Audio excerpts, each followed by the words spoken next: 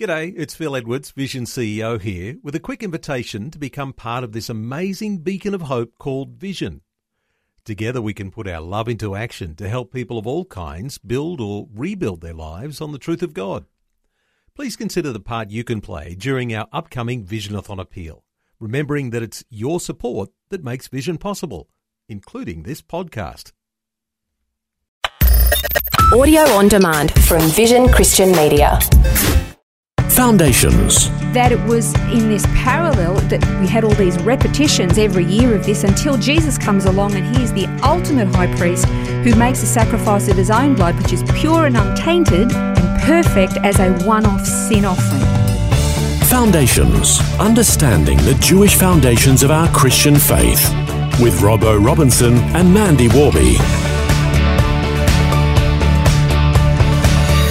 We've been learning about Yom Kippur, the Day of Atonement, over the last couple of programs. We're going to finish that off today and find out how Jesus was that absolute and complete fulfillment of this incredibly important and solemn annual event for the Jewish people and for Gentile believers around the world. It is, as we mentioned before a couple of times, it's really solemn and really serious because they're dealing with sin, and sin is catastrophic. The whole of creation is groaning, Scripture says, because of our sin. So it's catastrophic on every level. Sin is a terrible, terrible thing, and yet we run to it. You know, we love it, and it's going to kill us, but we still long for it. And so this is this annual solemn feast, celebration, holiday. They don't actually sound right, do they, when you say holiday? Within the Jewish calendar, the religious calendar, to deal with sin once and for all. The high priest going into the Holy of Holies with the shed blood of the goat over the mercy seat, then placing the sin of the people onto the second goat, the scapegoat, and sending him off and the sin being taken away. But it's fascinating that how the Jewish people have adapted all of their laws and their festivals over the years since the temple is no more. They do not have the capacity to have the goats and the scapegoat anymore. But the ultra-Orthodox community, they perform the kaparot, which is where they take a chicken in the place of a goat, and while they're reciting a prayer, the chicken is held securely. This is not cruel. They hold the chicken securely with two hands. They raise it up high and they just move it around in a circular motion. Then they say this prayer. Then they will take it to a kosher butcher where the chicken is then slaughtered, and they will then give it to the poor, to somebody who doesn't have enough money, and then they can use that and cook that for their Yom Kippur meal at the end of the fast. But that sort of came about, it began in the 9th century, but it's just fascinating to me that there is this understanding that blood needs to be shed. That's the underlying thread, isn't it? Even whether it's a chicken or a goat or Jesus, in the case of our Messiah, that blood shed is a requirement for atonement. Yeah, and we've talked about that a number of programs ago. But what gets me is that it's not just a Jewish understanding or a Christian understanding. Pagan religions, even people who don't have a religious background, they know that if sin has been committed, if a crime has been committed, it must be paid for, and it must be, like for like. It has to be commensurate. We get cranky, actually, with our justice system if somebody commits a heinous crime and they get a slap on the wrist for it, if that. We want justice to be done. Well, so does God. Yeah. God requires it, and he is this holy judge. So without a temple, they can't actually fulfill the requirements of Yom Kippur, so they come up with alternatives. And for the ultra-Orthodox, there's the kaparot. So what are the expectations from observant Jews on the Day of Atonement? They're required to attend 5 different services in the synagogue, which are essential, and the last appeal or the last chance for them, this is how they feel, to have the judgment of God averted from them. So they go through this process because the goal is, at the end of all of this, is to have their names written in the book of life. There are prescribed scriptures that they will read. But for Messianic Jewish believers, they will also go to 5 services, but then they have also portions from the New Covenant that are also read.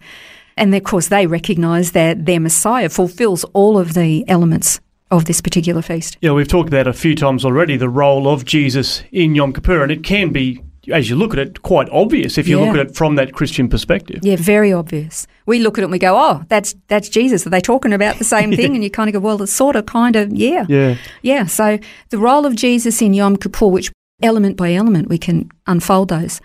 The significance, as we said, is very, very obvious. And he was the high priest, and we mentioned the role of the high priest as a go-between, as a mediator. So Hebrews 3, verses 1 to 2 explains this. And remember, God is the one who instituted this system of atonement and forgiveness. And we've said it before many times, and you can almost not stress it enough because it's very rarely talked about these days, but it only comes through the shedding of blood. Well, you mentioned Hebrews 3 there, and Hebrews is a great book for this because obviously it's written to the Hebrews, so it focuses on a lot of this understanding of culture.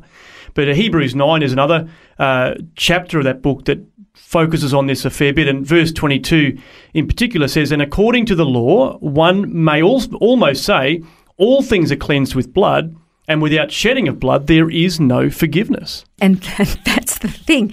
If there's no forgiveness, well, we're doomed. That's the thing. No forgiveness, we're doomed. And we tend to think that it's not us, it's other people. But Isaiah 53:6 says, all we like sheep have gone astray and have turned everyone to his own way, and the Lord has laid on him the iniquity of us all. And we've read from Hebrews 9 before about the fact that the high priest goes into the Holy of Holies and there is the shed blood that he sprinkles on the mercy seat. And that it was in this parallel that we had all these repetitions every year of this until Jesus comes along and he is the ultimate high priest who makes a sacrifice of his own blood, which is pure and untainted and perfect as a one-off sin offering. It's amazing. Following on there in Hebrews 9 verses 24 and onwards, it talks about this and it says, for Christ has not entered the holy places made with hands, which are copies of the true, but into heaven itself, now to appear in the presence of God for us. Not that he should offer himself often, as the high priest enters the most holy place every year with blood of another. He then would have had to suffer often since the foundation of the world. But now, once at the end of the ages, he has appeared to put away sin by the sacrifice of himself. And as it is appointed for men to die once, but after this the judgment, so Christ was offered once to bear the sin of many. To those who eagerly wait for him, he will appear a second time, apart from sin, for salvation. Again, what you see here is a substitutionary atonement, a go-between, a mediator. And in this instance, instead of the blood of a goat or a bull or a lamb, this is his own blood. Now, therein lies a big question mark for a lot of people and say, well, God is not into human sacrifice. How can he do that? And to his own son. Well, Jesus, he actually says, nobody takes my life, I lay it down of my own accord. And he does so because he knows he's going to take it back again. But there's an analogy it's my own analogy. All analogies are flawed. They have their limitations. But this is it kind of helps a little bit. Let's say, Robbo, and I might add, out in the car park, you've got a beautiful brand spanking new Rolls Royce. It's glorious. It's beautiful. I'm glad you noticed. I couldn't not. But then I borrow it from you with fear and trembling. I borrow your brand new Rolls Royce and you loan it to me with your blessing, but unfortunately I have a bit of a prang and I write it off. Oh, no. So it was a big prang. A bit of a prang. And then I say, look, don't worry, don't stress. I am going to replace it with another brand new vehicle. And then a couple of days later, I turn up with a brand spanking new shiny Mini Minor, all right? And you look at me and you go, what the? And I go, I don't know what your problem is. Brand new for brand new. It's got 4 wheels, it's got 4 doors, it's got a motor, it'll get you where it's even got air conditioning. And you're going, this is an inappropriate, insufficient replacement here. It's supposed to be kind for kind. So all of the animal sacrifices up until the time of Jesus were all insufficient because they weren't kind for kind. They were inadequate sacrifices giving a temporary coverage for the human condition. But when Jesus, our high priest, is our mediator, takes the place of us, he is a human being, tempted as we are, but without sin, which means he is untainted, which means when he gives the sacrifice of himself, he's not paying for his own sin because he doesn't have any.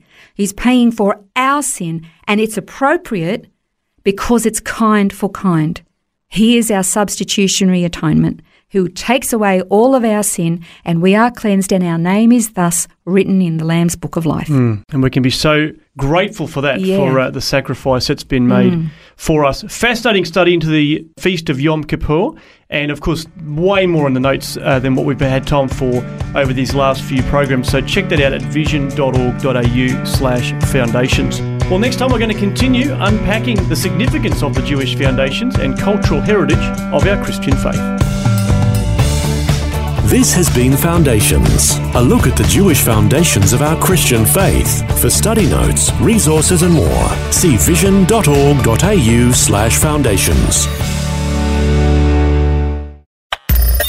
Thanks for taking time to listen to this audio on demand from Vision Christian Media. To find out more about us, go to vision.org.au.